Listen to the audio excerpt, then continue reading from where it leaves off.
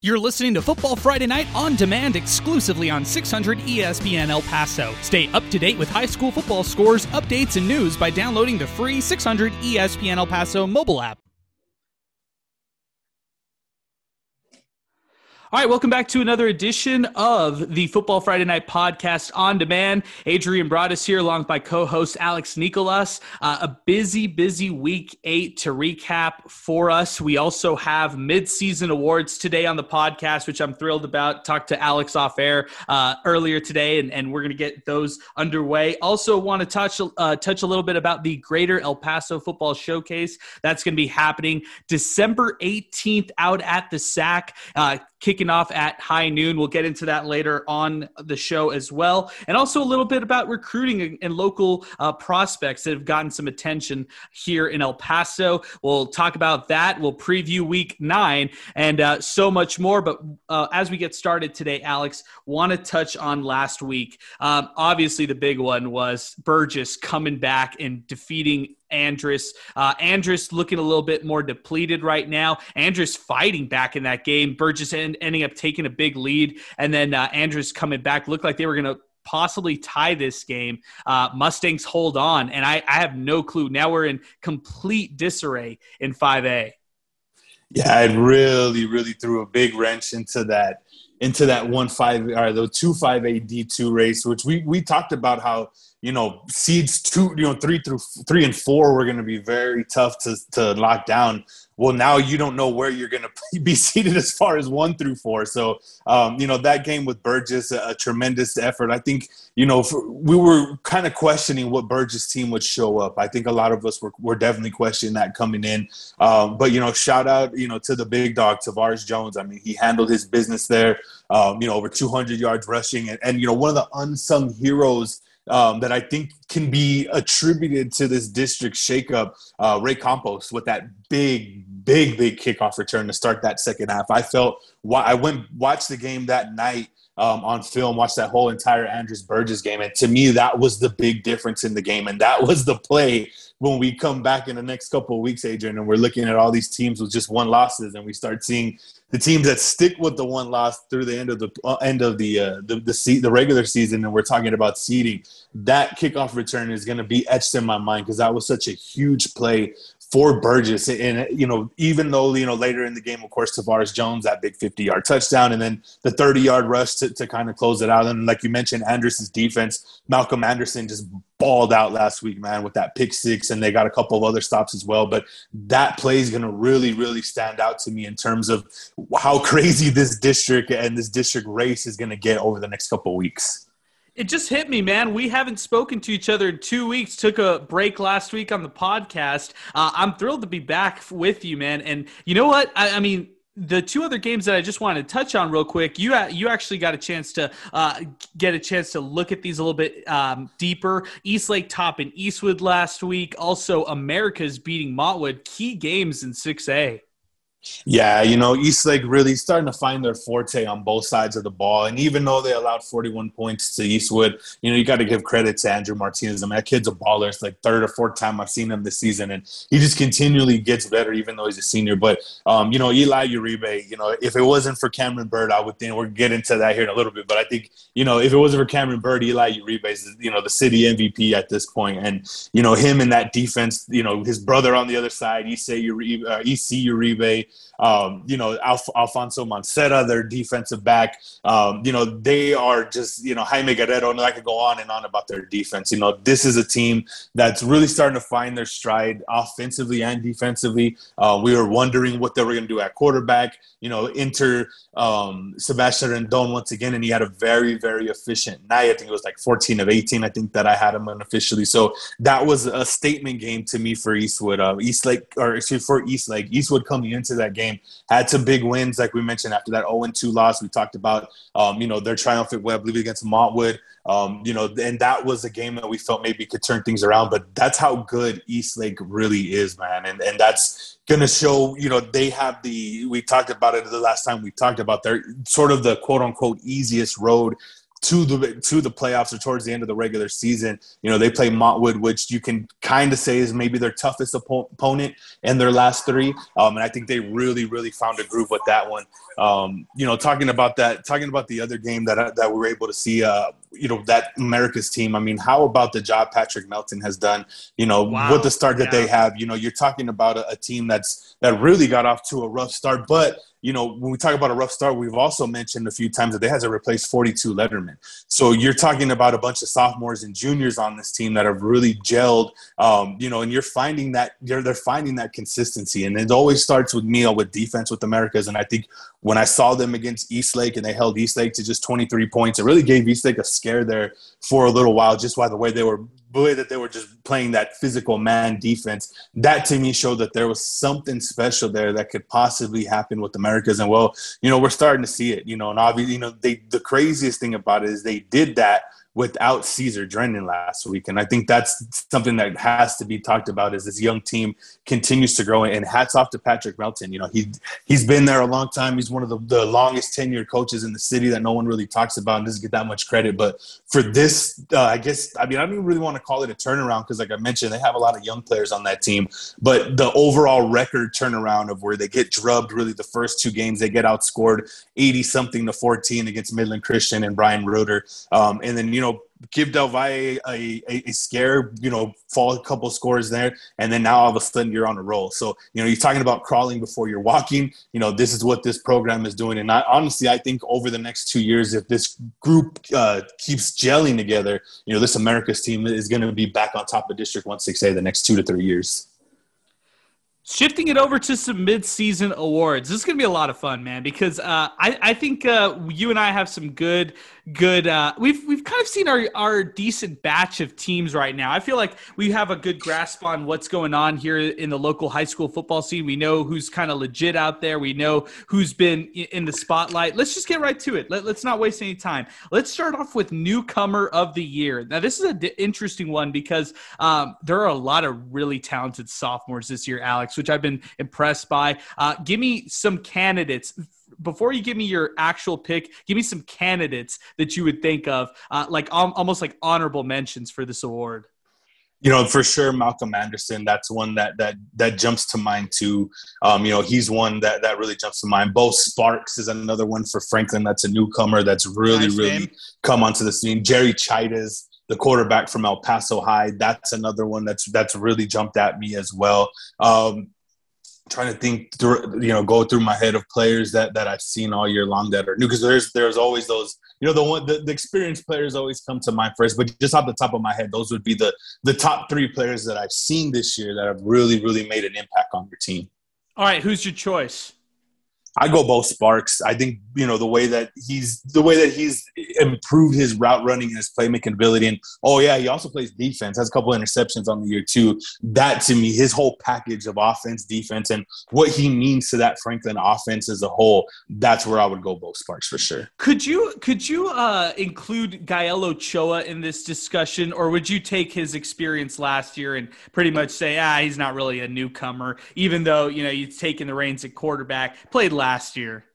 You know, last year doesn't count to me, honestly. I mean, I think because of the COVID year, it was so unorthodox. So, yeah, I think that is a really good name because, you know, I go back to that Eastwood win where, you know, he throws a pick on the previous possession, runs down the interceptor, avoiding a pick six, and then leads a game-winning touchdown drive on the next and his ensuing possession. You know, that is huge for me to see that type of growth. So, yeah, you know, like I said, last year was sort of – I look at it as a scrimmage year. Yeah, it counted in the record books. You get your stats. You know, teams made the playoffs. But, you know, as far as, like, a full body of work, it doesn't count. But now we're seeing a full body of work of Gael Ochoa. And really, you know, you can look at a lot of those young guys too. I think another one that stands out on his team is Jalen Boss. I don't know if I got his first name right. Yep. That's another It might kid. Be Jaleel. It might be Jaleel Boss. There you go. It is Jaleel Boss. Jaleel Boss.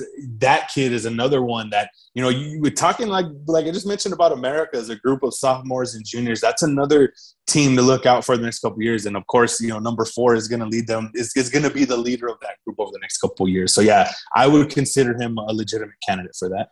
So Gael Ochoa played 2 games and attempted only 14 passes in each of them in his freshman year. So I might still throw him as my newcomer simply because he didn't really see anything last year. Another one you could throw out there is Isaiah Claudio is probably an honorable mention. Really like what he's done. Running back for Montwood. Heard he's a little banged up. It's sad to hear about that. I hope he gets back up to speed here soon enough. But yeah, he's another name that you might throw out there as far as newcomer. There's some really good young names. That's what excites me about this high school football season is we're going to get some good talent for years to come. Yeah, and that's a good name to throw. That was almost on the tip of my tongue because he's really, over the past couple of weeks, he's really, really improved. Seeing him live last week, the way that he's just a shifty runner. And yeah, like you mentioned, he's going to be done for a few weeks. Hopefully they get him back. I think by playoffs is what I heard. Just a rumor. Don't hold me on that. But yeah, that's another solid name that I think we could see come up the ranks here. All right, let's talk defense now. When you're talking some of your candidates for this, give me some of the picks that you have around here. You're talking about newcomers with this one? Let's talk overall defense. Yeah. Right now, I think the one that really stands out to me overall, and I think, you look at his numbers, you look at his defense as a whole, has came together, and I mean that's Hector Hinojos out of Eastlake, and I talked about him. We talked about him as as a recruit, a couple of weeks ago. That's the first time we mentioned him, but I mean he's really a first year starter as well, and he's making really, really big ends meet over there at Eastlake. And then another one I'm going to throw at you for another good team, Chuy Carrillo over there at Canutillo. He's another one of those kids that just really gets out. I mean, you look at his film, he's around, I mean, his huddles are 2 to 3 minutes long because he's pretty much he's around the ball on every defensive snap. So because of the experience of Chuy Carrillo, I would give him the little slight edge. But I mean, Hector Hinojos has been just as good for this Eastlake Falcons defense. And I mean, this guy's, he's a junior. Like I said, he's going to continue getting better. And that to me is, as a whole, as his defense is doing, the way that they're not allowing any points, that to me is a big key. And that's why I like Hinojos there. But Chuy Carrillo right now, because the game that I saw against, it was the Del Valle game and it went to overtime. That kid was doing work, man. This guy has 3 picks this year. I'm talking about Carrillo. He has 3 picks this year. He has 43 total tackles, 5.5 tackles a game. Alex, he's a freshman. We've got our newcomer of the year defensively right here in Carrillo. I love it. I love him. And I was kind of like you because I looked at Hector Hinojos and I said, all right, I'm going to try to find a player who can prove me wrong that this guy isn't the best defensive player in this city. And I couldn't find the defensive player. I mean, Carrillo is somebody who in 3 years is going to be that guy. And if he's on this track, I can't wait to see where he's at when it's all said and done. I think there's a lot of really good players. You could look at Andy Payan for Irvin. I've liked him at some points. Rudy Valenzuela from Riverside is pretty good. That's a good name. Of course. And you can even look at Isaac Williams, from Del Valle, another secondary member who's played pretty strong this year. Just some names out there. There's a ton. You could even pick different names from that Eastlake defense. Some of those guys are just monsters. Can't forget about Jeremiah Cooper, though. 3 interceptions on the season. And somebody tweet at me if I'm wrong. I want to say all 3 he's taken back to the house this year. Like wow. I know the 2 against Austin. No, 1 got called back, I think, against Austin. But I mean, yeah, that kid, him, and then you look at Malcolm Anderson. He has 4 interceptions too. And Malcolm Anderson's, that's a really good secondary there with those 2. But yeah, you can't forget about the 3. Oh, I call him. He's a 4-star recruit, man. I know he's a 3-star by rivals, but Coop is a 4-star. You got to Coop's name's got to be thrown in there as well too. Yeah, you could take your pick from some of those Austin defensive players that they have. My favorite player is, of course, Jaden Wilson, but I love what he does on the offensive side. But you could argue that, he's just as valuable on defense. 12.6 tackles per game that he brings to the table. Austin suddenly 4-3 on the year, maybe in the conversation. Well, not even maybe. They are in the conversation for a district title. We'll get into that later. But, there's some good names names right there. I still side with Hector Hinojos. He's the guy. He's the guy at this spot. Two defensive linemen though that I really do want to shout out though. That would be Damon Espinosa from Andress, and then Caleb Emery from East Lake. Those two for sure got to be thrown into that conversation. Espinosa 4 sacks on the season, and then Caleb Emery. I mean, they run that odd front. He's just a beast of a defensive end there, and I really like those two. Got to show the linemen some love, man. Definitely. Let's talk some offensive MVP. I'm just going to go with some of the candidates here. Jose Guardado, running back, Riverside. Of course, you got to throw him in this conversation with offensive MVP, especially from what he did last week. Tavoris Jones. If Jefferson, by the end of the season, is in a district title race, you got to throw Nathan Alcala in that mix. Same with Jaden Wilson. So you definitely have to throw him. Of course, you're going to throw in LJ Martin in this conversation. You look at teams in 6A. Cameron Bird, he probably is atop this list. You look at Andrew Martinez from Eastwood. Of course, Elijah Uribe, can't forget about him. He might be number 1 or 2 in this discussion. A lot of great names when you're looking at offensive MVP. Great names, but, I've said this on air. I've said this on this podcast. This is a Cameron Bird household here, and even though I live in the Northeast, Cameron Bird is that guy, man. I mean, I've watched him all year long. I've seen film of him. I've actually seen him since a sophomore. I know he's gone through adversity in his career. I think he had I want to say it was a shoulder injury. I may be wrong on that, but I know he had an injury early on in his career where he didn't fully get that early on potential, but you're seeing it now. I mean, over 65% completion percentage. And I've talked about this before where Franklin doesn't really dink and dunk it. They throw the ball downfield. They'll throw a screen every once in a while. But this is a team that really wants to throw the ball down the field. They're not a team that's just going to screen you to death. And that's what's really, really impressive to me when we look at Cameron Bird, as far as his progression. He, like I said, you're looking at his freshman year, he only threw 8 passes. Last year with the COVID season, only played 4. And now when I talked about Gael Ochoa getting that big body of work, we're seeing that with Cameron Bird. And when I talk about big body work, I'm talking about a college recruit. And that's what I look at him. I look at him as a guy that's ready for that next level. FBS, I think he's an underrated FBS guy. A lot of our players in El Paso can definitely go to the D2 or the lower levels and lower levels than FBS and be competitors. But I think this kid has what it takes, man, with the proper system, obviously going in the right fit. But Cameron Bird, to me, I've been head over heels with this kid all year long. And I mean, there's reason for it because of his performance. And of course, the 5-game winning streak by Franklin, that kind of takes the cake for me too. But there are tons of great names though that you brought up there though, man.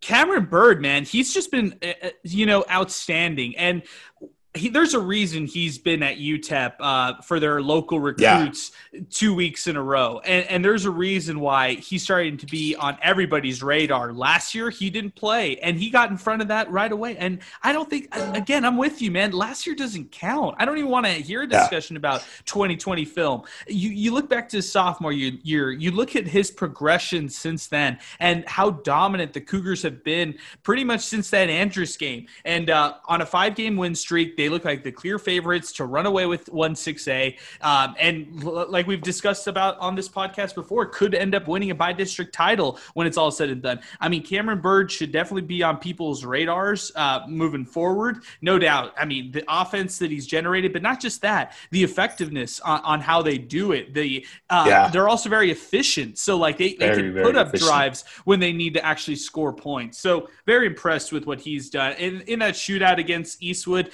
he was the better quarterback against Andrew Martinez, and I thought Andrew Martinez was the clear guy. He might be more dynamic than Cameron Bird, but I just think that Bird just has it all. He's the complete package for me.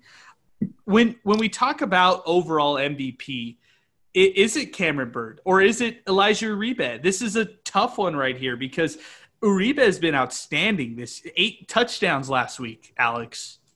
Yeah, I'm gonna bring one out of left field for you with those two. We're gonna give some love to the 4A. I'm gonna go Angel Speedy Munoz as the Ooh. overall. I throw a curveball at you on that one. Yes. 1,000-yard rushing at the quarterback position. He's got 1,000-yard passing right now. I get my first look at him this week. I'm happy to be covering this Riverside Mountain View game. I want to see. But I love watching Mountain View, the team that puts up a lot of points. Riverside, I mean, they put up 60 on pretty much everybody that they've blown out.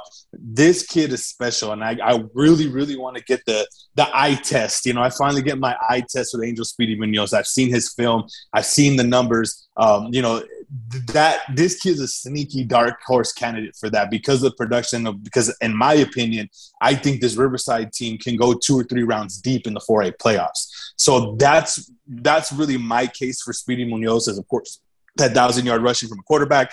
Also, his running back's an 1,000-yard rusher. He's thrown for 1,000 yards, and he has that ability to be a difference maker in a playoff game. Same thing like Cameron Bird, same thing like Eli Uribe. But, the 4As, got to give them love, and I think Angel Speedy Munoz is a dark horse MVP candidate if we're talking about the city. We talk about the El Paso Times All City.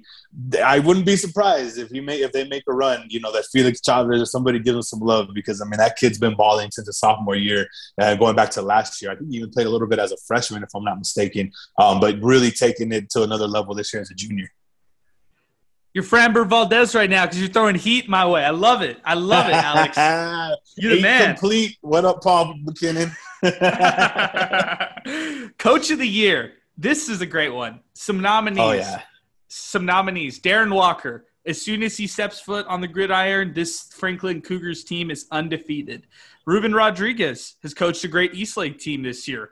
Paul Melton, who's helped a young America's team quickly learn what it takes to grow and have won 3 straight.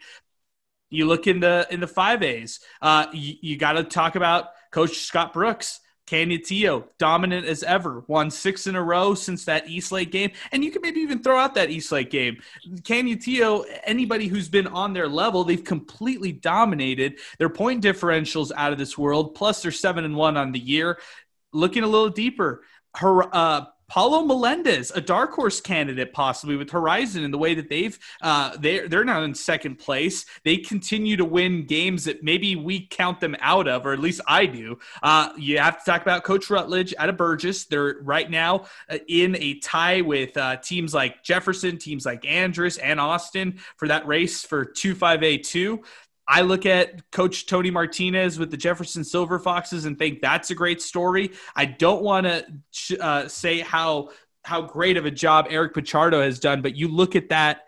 Well, I do want to say how great of a job he's done. You look at how many players they suit out. It's just not that many. They don't suit out a lot of kids at all. I think I heard last week it was like 24-25. That's rough. And the way that the Panthers are still winning is beyond impressive. And you got to talk about Coach Gary Rakoder, a definite candidate for Coach of the Year, as his Riverside Rangers are 7-1. Alex, I'll turn it to you. What do you think, man?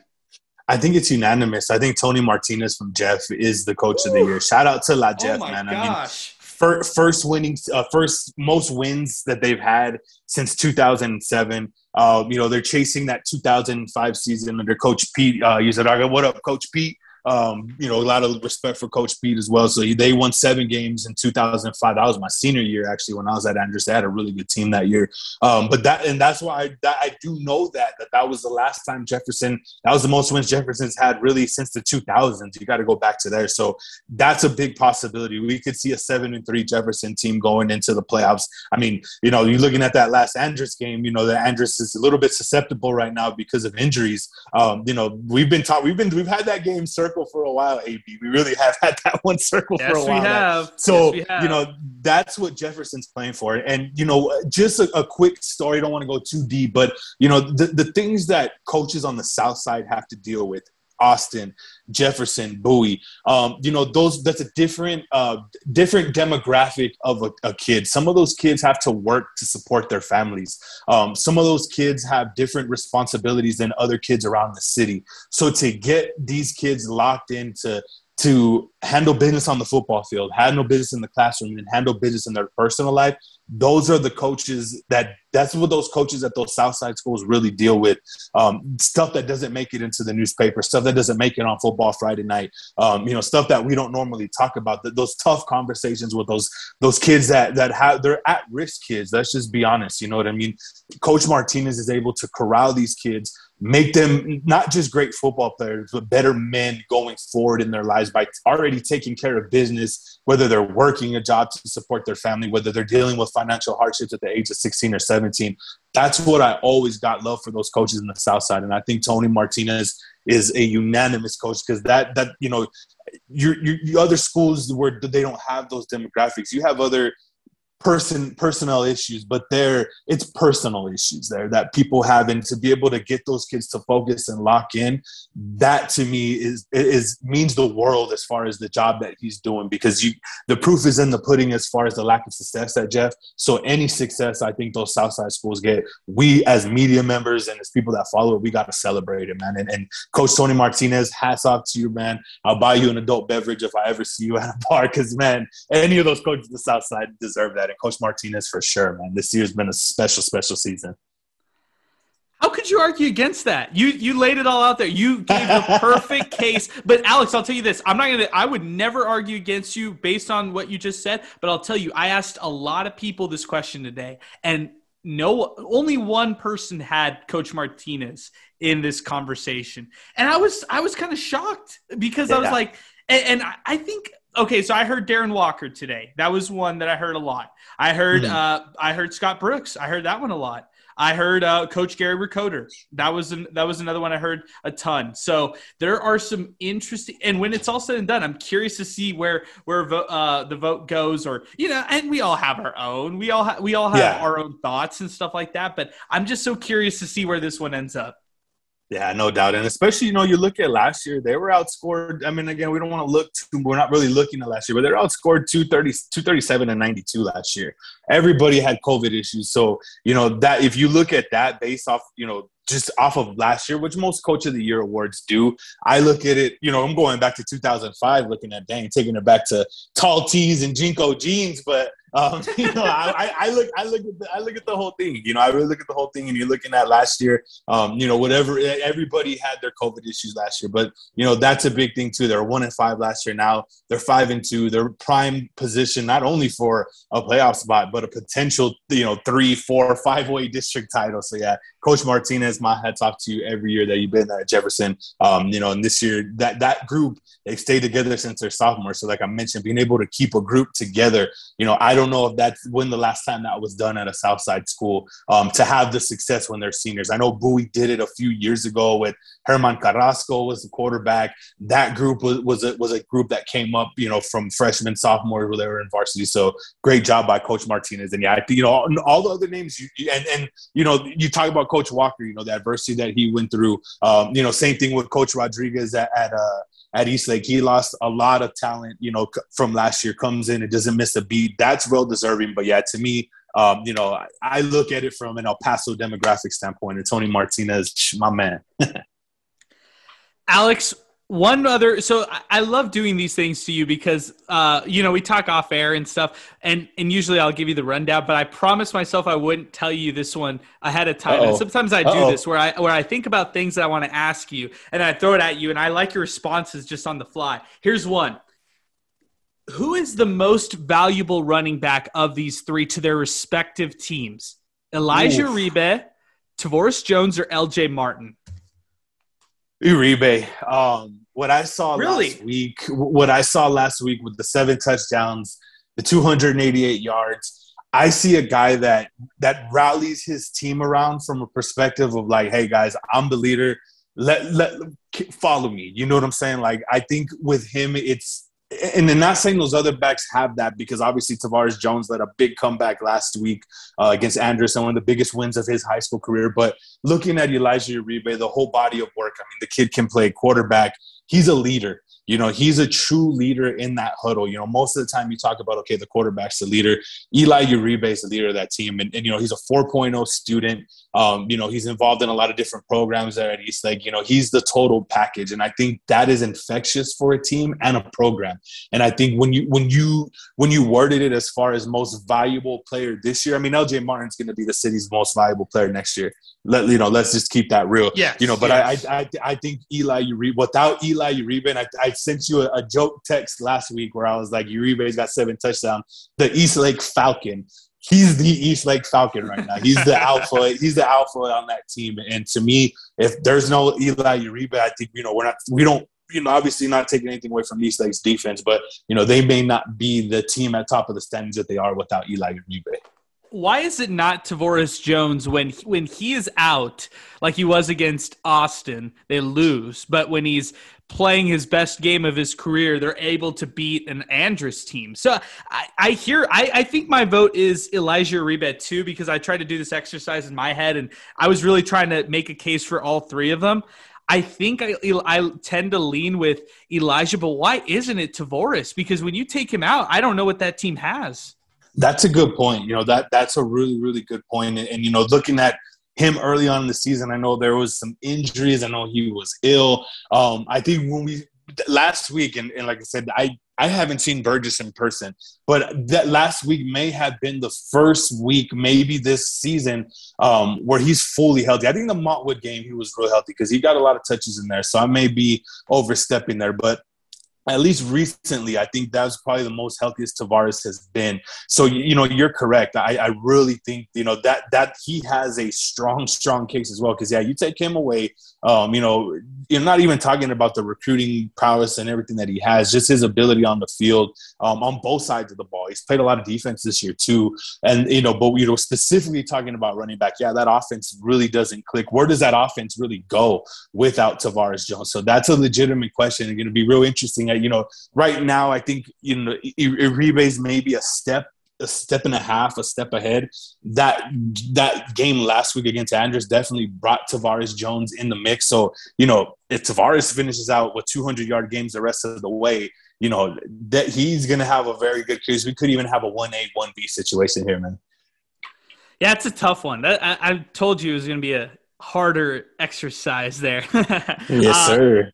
Want to get to week 9. This is kind of an off week. Let's just call it what it is. It's not it doesn't have your sexy matchup, so to speak, but it starts off with a banger. And I don't know about these, what it's, and I talked to JJ Calderon at the SAC today, and I was asking him, what is it about these Thursday night SAC games? They're just incredible.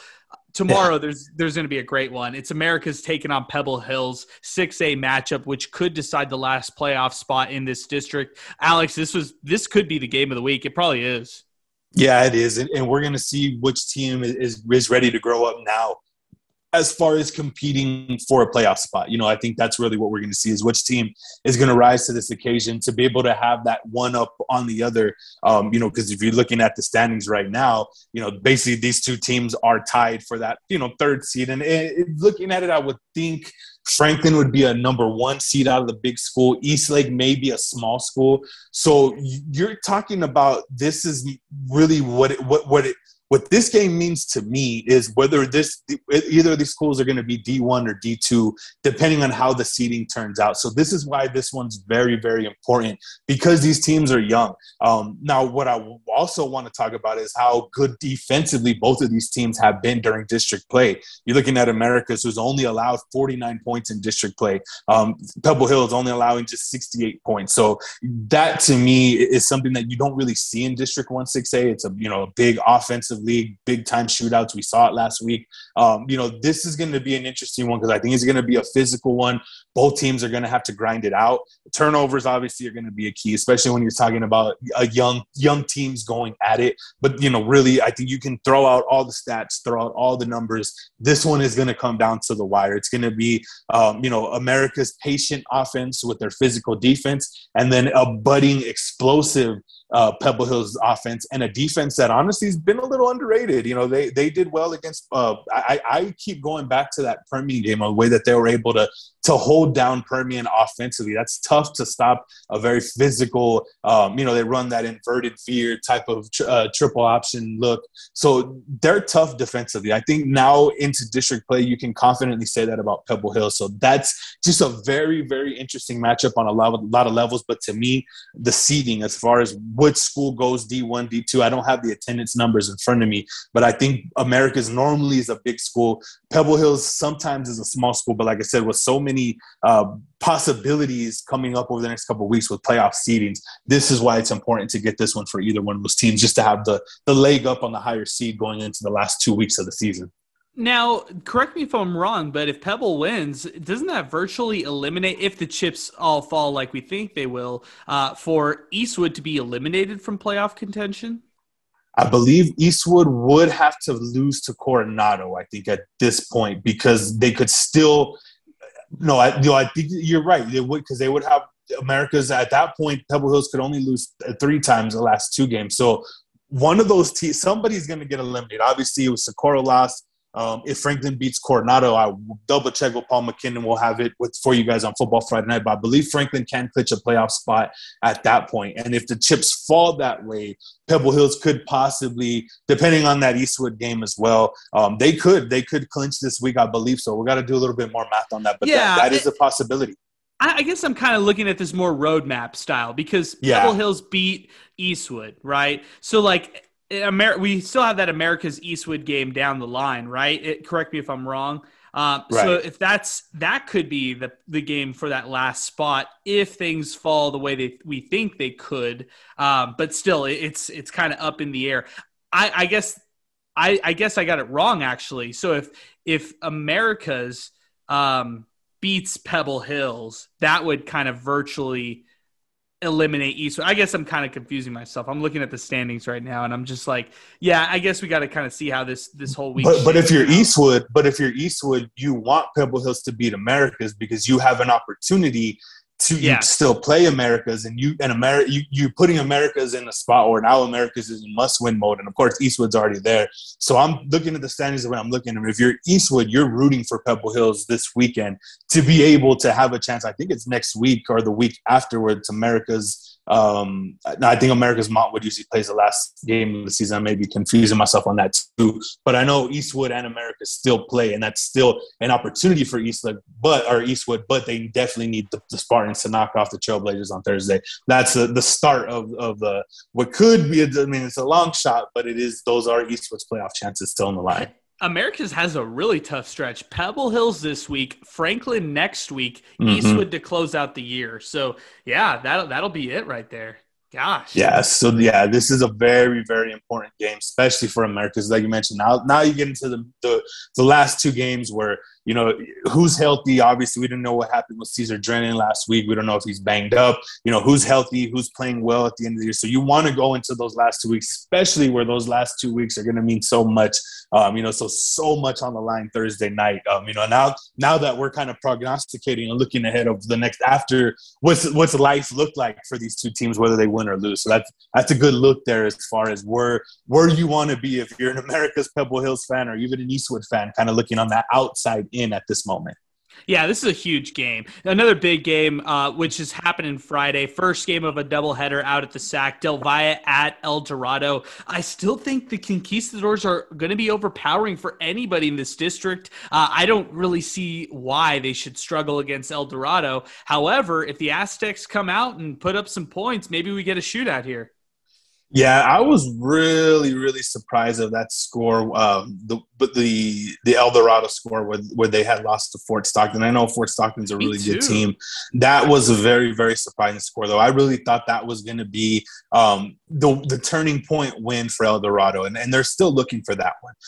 But I'll tell you what, they have one of the city's best rushers in town. That's we've all talked about him.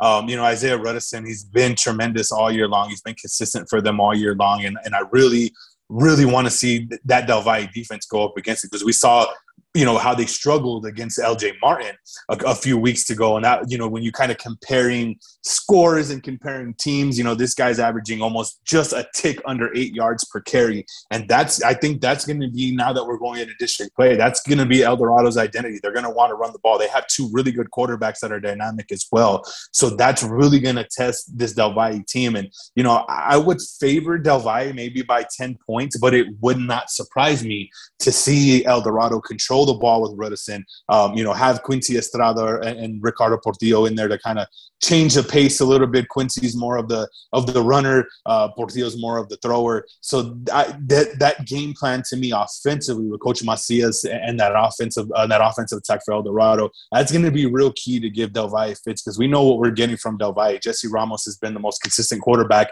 not named Cameron Bird, this year. So, they're going to be explosive. They're going to get their yards. So very, very interesting matchups in terms of style. Does El Dorado try to slow the game down?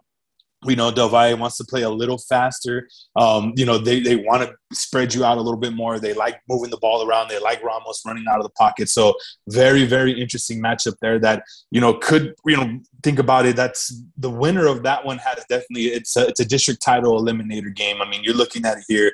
Chapin's a district title contender. El Dorado's kind of the outside in on that, but this is El Dorado's chance to really shake things up early. And I think Del Valle is going to be hungry coming off that loss to that Cali team. Sticking with the district, let's go to Chapin Bel Air. If the Huskies want to prove that they are legit in this district, which I think they are, they should pretty much handle Bel Air in this one. And there's a name that we kind of left out for Coach of the Year, what Ryan Warner's done with Very Chapin. True. Got to give him some love there. Former Chapin Husky himself, another Coach Walker disciple. We talked about that on the pod a couple weeks ago as well. But you're right. To me, this is sort of like a statement game in a sense. I would think Chapin is a pretty heavy favorite against Bel Air. I would put them maybe a touchdown or two. I would go like 12.5, 13-point favorite Chapin in this one, just because Bel Air can put up points. I mean, that over-under might be a little high. But, either way, I think Chapin's played well enough. And to me, when I look at late in the year and, late in the year transitioning to playoff quarterback play, and, of course, Mason Standifer, another one of those names maybe we left out for city MVP, you know what I mean, as far as his numbers and the wins that he's been able to get. I mean, they're on a 4-game win streak. So that's another interesting matchup. If Chapin can continue to roll, well, then that's kind of proving that they can truly challenge Del Valle here in a couple of weeks for that DC. Let's ping to your game, Riverside Mountain View. Excellent 1-4A matchup. I'm thrilled to see if the Riverside Rangers can continue their hot streak and take it to a Mountain View team that is pretty good. I mean, this is going to be a tough test for the Rangers. I still think they can win and maybe even win, favorably.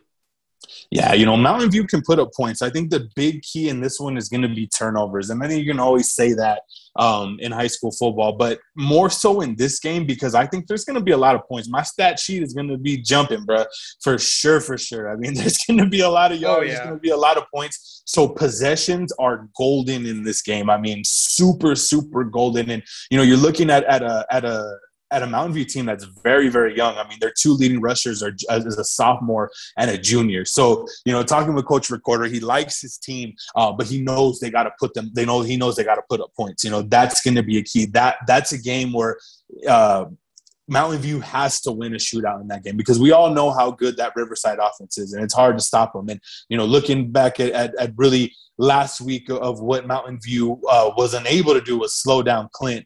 Clint put up 53 points on them. Riverside's probably licking their chops down there off of Midway, thinking that they could probably do the same. So to me, valuing possessions, if you're either team, with Riverside, Mountain View can score too. So you don't want to give up possessions in that game. And that's what I look at, field position and possessions in this game. If Mountain View can win that advantage, they're going to be in the game in the fourth quarter. If they're -2, -3 in the turnover margin, Riverside's going to run them out of their own stadium. So it's just a very, very interesting matchup because as well as Mountain View can put up points, they can also muck up the game as well. They can slow the game down. They could run that play clock down to 10, and go on a 4 or 5 minute drive and possibly score and keep that Riverside offense off the field. So that one is going to be a very interesting game because, there is upset potential for Mountain View to shake up that 1-4A district title race, which we all know, it's going to come down to Riverside and Clint.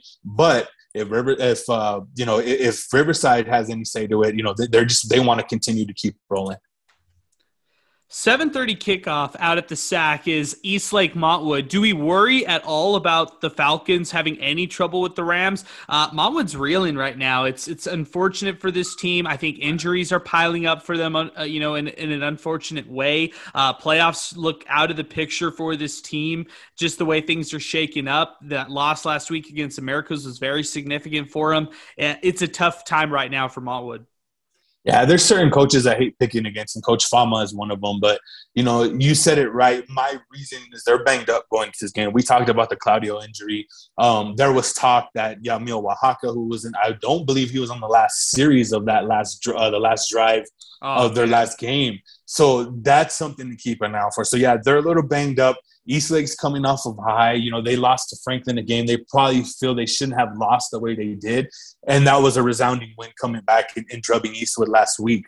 That game really wasn't close, by the way. I know the score is a little high, but that, to me, Eastlake was in control that whole game. So I think the confidence that Eastlake has bouncing back after that Franklin loss, I think that's what should that should really worry Montwood, because you're getting a determined team that's not going to let, a quote-unquote trap game, because, yes, Montwood's been struggling. Yeah, Montwood's beat up. These coaches and players know who's in. Everybody, at the end of each game I've seen Montwood play, everybody's yelling at, where's Yamo? Where's Yamo? Talking about Yamil. So they know who's in and out. And I think, that's gonna add a little bit more confidence to Eastlake. So if you're Montwood and you're Coach Fama, this is your Super Bowl this week. This is your Super Bowl. Each week it's difficult, your last 3 weeks, being 1-3 in district. But, with Coach Fama on the way that he coaches us back against the wall, I wouldn't count Montwood out. But because of the injuries, because of what we're hearing as far as who's in, who's out, who's really banged up, I think this is a game where it wouldn't surprise me to see Eastlake win by a few touchdowns. Let's talk a little bit about some games that aren't necessarily must watch, but they're on the same lines as what you just talked about in terms of trap games. So I'm going to group these three games together, and we'll close out the podcast like this.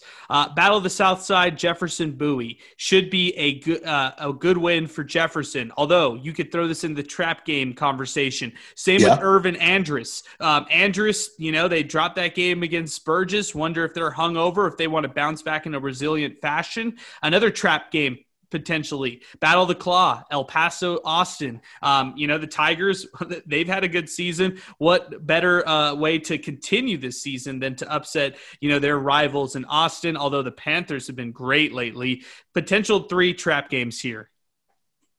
Yeah, that Austin El Paso game stands out for me because I want to see how real El Paso High is. They've allowed some points this year, defense in district play, while Austin has been just phenomenal. I messed up that word. You guys know what I'm trying to say. They've been amazing defensively at the Austin Panthers, and I think that's going to be one of those trap game matchups as far as, El Paso High's motivation. Coach their new head coach over there, Ray Aguilar, they got a chance to make the playoffs this year, and that always peps the step during the week. You walk a little higher, you practice a little harder, your jersey's a little bit more orange on game day, you know what I mean? So that little bit of confidence that I'm seeing from El Paso High, that could lead to a trap game from an Austin team that's playing well. Touching a little bit on Andrus Urban. Andrus is a little beat up, you're talking about Jeremiah Cooper. He had a head injury. We don't know if he's going to be 100% healthy. We saw, how that affected them going back to, last week's game, so that those are the two, that really, really stand out to me as far as games where, you can see somebody get caught slipping there just because of the fact that there's injuries this time of the year. But really that El Paso High Austin game, that's the one that really, really piques my interest to see how real El Paso is. Are they going to factor into this playoff race the last 2 games, or was it a nice run and now it's time for El Paso High to kind of rebuild and rebuild for next year, because we know that's a young team that's going to come back home next year. But will they grow up? That's going to be a big question this week too. So that's a game that really, really I have my eye on. A lot of great games this week, but not your headline games like we're used to, where you have this, the nail biter game or the game that you're looking forward pretty much all year long to. It's a good week. It's a week where we'll find out more about playoffs and different things like that. I want to throw one interesting game though. One interesting game that we can talk about. Ysleta Horizon. That's another. Oh, good. How did I miss this one? Great game. That's another sneaky game that, I really feel like Horizon is playing at a different level right now. But Ysleta's been so Jekyll and Hyde. It wouldn't surprise me to see that game 28-28 at the half. You know what I mean? And what it means as far as district standings for both teams going into that game. So that's another game to really, really keep your eye on. Horizon 1-0 in district. Ysleta 1-1 in district. So, playoff seeding, you don't want to play Andress. You don't want to play Burgess. Those are the teams you want to avoid, in the bi-district round. And that's probably the message in both coaches' talks this week with their team is about how important this one is for seeding. So that's another sneaky game. I actually passed up on that game to watch Riverside Mountain View. So I wouldn't be surprised if that one turns into a crazy one. Let me give you some stat lines real quick. Ernie Garcia, 115 carries, 7 games played, 1,118 rushing yards, 159 rushing yards per game, 13 rushing touchdowns. Wow. I love that for the Horizon football senior running back. Gosh, you're right. This is going to be a great game right here. Some games you're going to get a big one from Ysleta, and who knows, it might be this week. It might be this week where we see that one ending up being the potential game of the week, just in terms of a competitive standpoint. But as we turn the corner and look to just some of the other storylines real quick, Alex, just want to touch on our great friends at the Greater El Paso Football Showcase, 915 Showcase, Ed Stansbury, Rick Hernandez. They announced today in a press conference that they'll be moving the annual game to the SAC. It'll be taking place on Saturday, December 18th. Really happy for this organization. They also announced today that Pebble Hills head coach Mark Torres will be replacing JJ Calderon. He'll be the new head coach of the East team, which is the Red Storm. And then, of course, with Canutillo football head coach Scott Brooks, he'll be taking over the West team, Blue Thunder, for his dad, Don Brooks, who passed away earlier this year. Very fitting for Coach Brooks to take over for his dad, who is such a legend here in the Sun City. Yeah, and I think somebody got to tweet at me if I'm wrong on this one, but this may be the first time 2 active head coaches participate as head coaches in that game. I know every year the head coaches from around town and some of the assistants will fill in as assistant coaches. Very selfless of these guys to come out there and be with their kids one last time. But that's a real interesting wrinkle as well. Fun wrinkle. I hope that they get a packed crowd at that SAC, man. I really hope that's a sellout crowd. Obviously, an intimate venue where you can get 12,000 or however many it fits in there, and that's a good atmosphere for the kids to be able to experience that. So Ed and Coach Rick Hernandez, they do a great job. Jason Flores over there, can't forget the guy's name that I forget the guy's name that Vasquez. There you go. Joseph Vasquez. I didn't even shout out J-Flow. That's messed up. I believe Vasquez runs the combine, I believe, out there. And really good organization. I do behind the work scenes for them as well, in coordination with the All-Star game. So it's always an exciting time. And, it's kind of bittersweet, I guess. You guys have heard us here. We talked about kids like Cameron Bird and the way we rant and rave and fanboy over them. Well, that's the last time we get to see them. That's how I always look at it. It's always kind of bittersweet because we follow these kids. We saw them when they debuted, whether it was sophomore or junior, some of them even their senior year. They get that prestigious honor, which everybody wants to play. I mean, you look at old players, you go look at their social media pages and they still have pictures when they were in the All-Star game. It could have been 10 years ago, but it's a special, special brotherhood to be in that All-Star game. And it means a lot to these kids, believe it or not, obviously it means a lot to the parents, but, it is a prestigious honor to be in that. So glad to see them land on their feet there at the SAC. It should be a great, great atmosphere there. And man, I hope it's packed. Alex, any fun memories of the 915 Showcase that you want to highlight? Like just as watching it as a media member, anything that you've seen past couple years that you'd like to talk about? I think the way that the quarterbacks, we always talk about how good quarterbacks are, and to see them kind of grouped, and to see, I know there was one year where it was like Andrew Fernandez throwing to the star receiver from Andress, or same thing. Like, you see Cameron Bird throwing a touchdown pass to Elijah Uribe this year. That's what's always special to me, is to see these kids that compete against each other, go out there and ball. And it really shows the talent that El Paso has. Obviously, we could get into another situation of the talent being spread out and out, go on and on about that. But that's always my great memories, is seeing some of these great players, Sidarius Barfield a couple years ago, seeing I think it was him. I might be mistaken. There's a guy, someone got to correct me, but I think it was Andrew Fernandez and Sid Barfield on the same team, I want to say. I'm going to have to go double check that, but those type of matchups like that, where we just see kind of super teams, or you and I, Adrian, we're big fans. We talked about who we put on our fantasy team. Well, all these guys, these are all these guys that we cover, and that's what's special to me, is just to see these guys go out one last time as brothers and really represent the city, before they go on to whether they play college ball or just their adult destinations in life. So that's always special to me, and it's always special to see these kids ball out in those games. So one of the ones that stands out to me, though, I want to say it was 2017. There was a kid from Bel Air. His first name is gonna just blow my. I can't think of it, but I know his last name was Sanchez.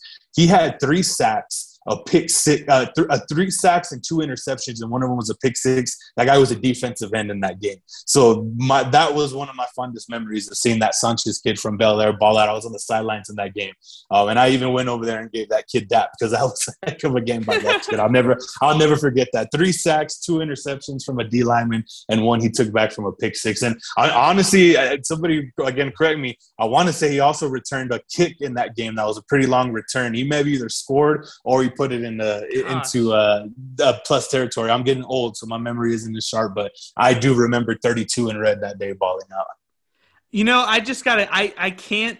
I'll be honest with you, man. We do some of these games, they're draining, they're long, and we kind of forget about them. It's kind of like a quick flip of the chapter. As soon as the season's over, you're getting ready for the next season. And sometimes we should remember some of these games a little bit more than we do. But I feel the same way, like, where I'm trying to pinpoint specific memories of this game, and just like the players, like, it's tough. Matt Zubiate, I kind of remember a really cool stretch where this sounds so random, but where he's just balling out for his team.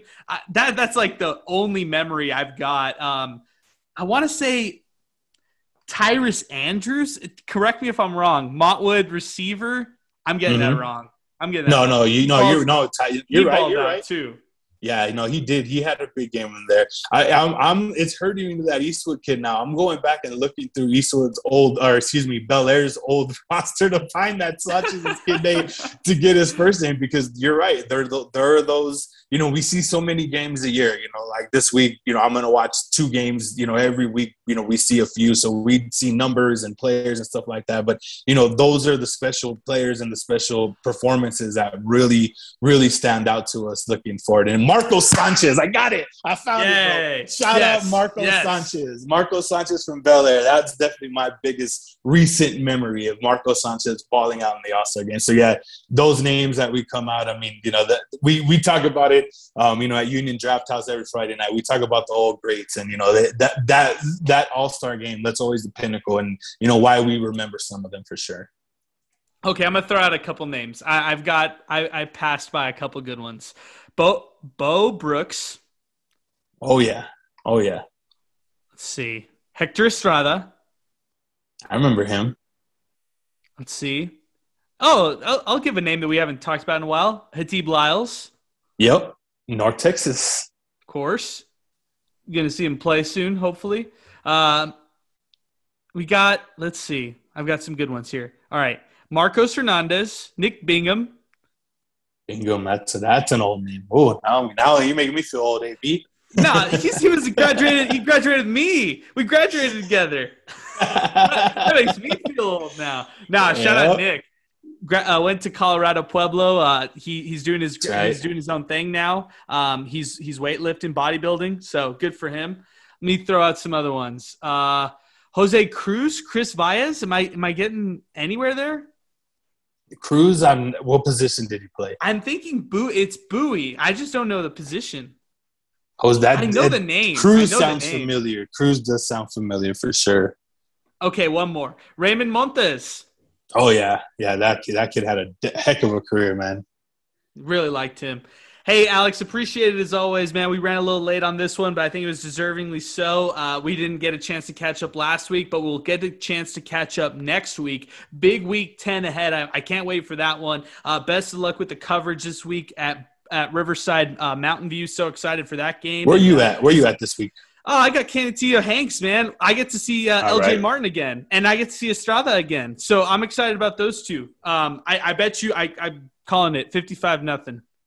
Yeah, that's a bet. Over under 150 yards for LJ Martin? I'll take the over, and I'll take the under as far as 3.5 quarters played. Yeah, that sounds about right. All right, Alex. I appreciate all the time, man. Thanks as always. No problem. See you all on Friday.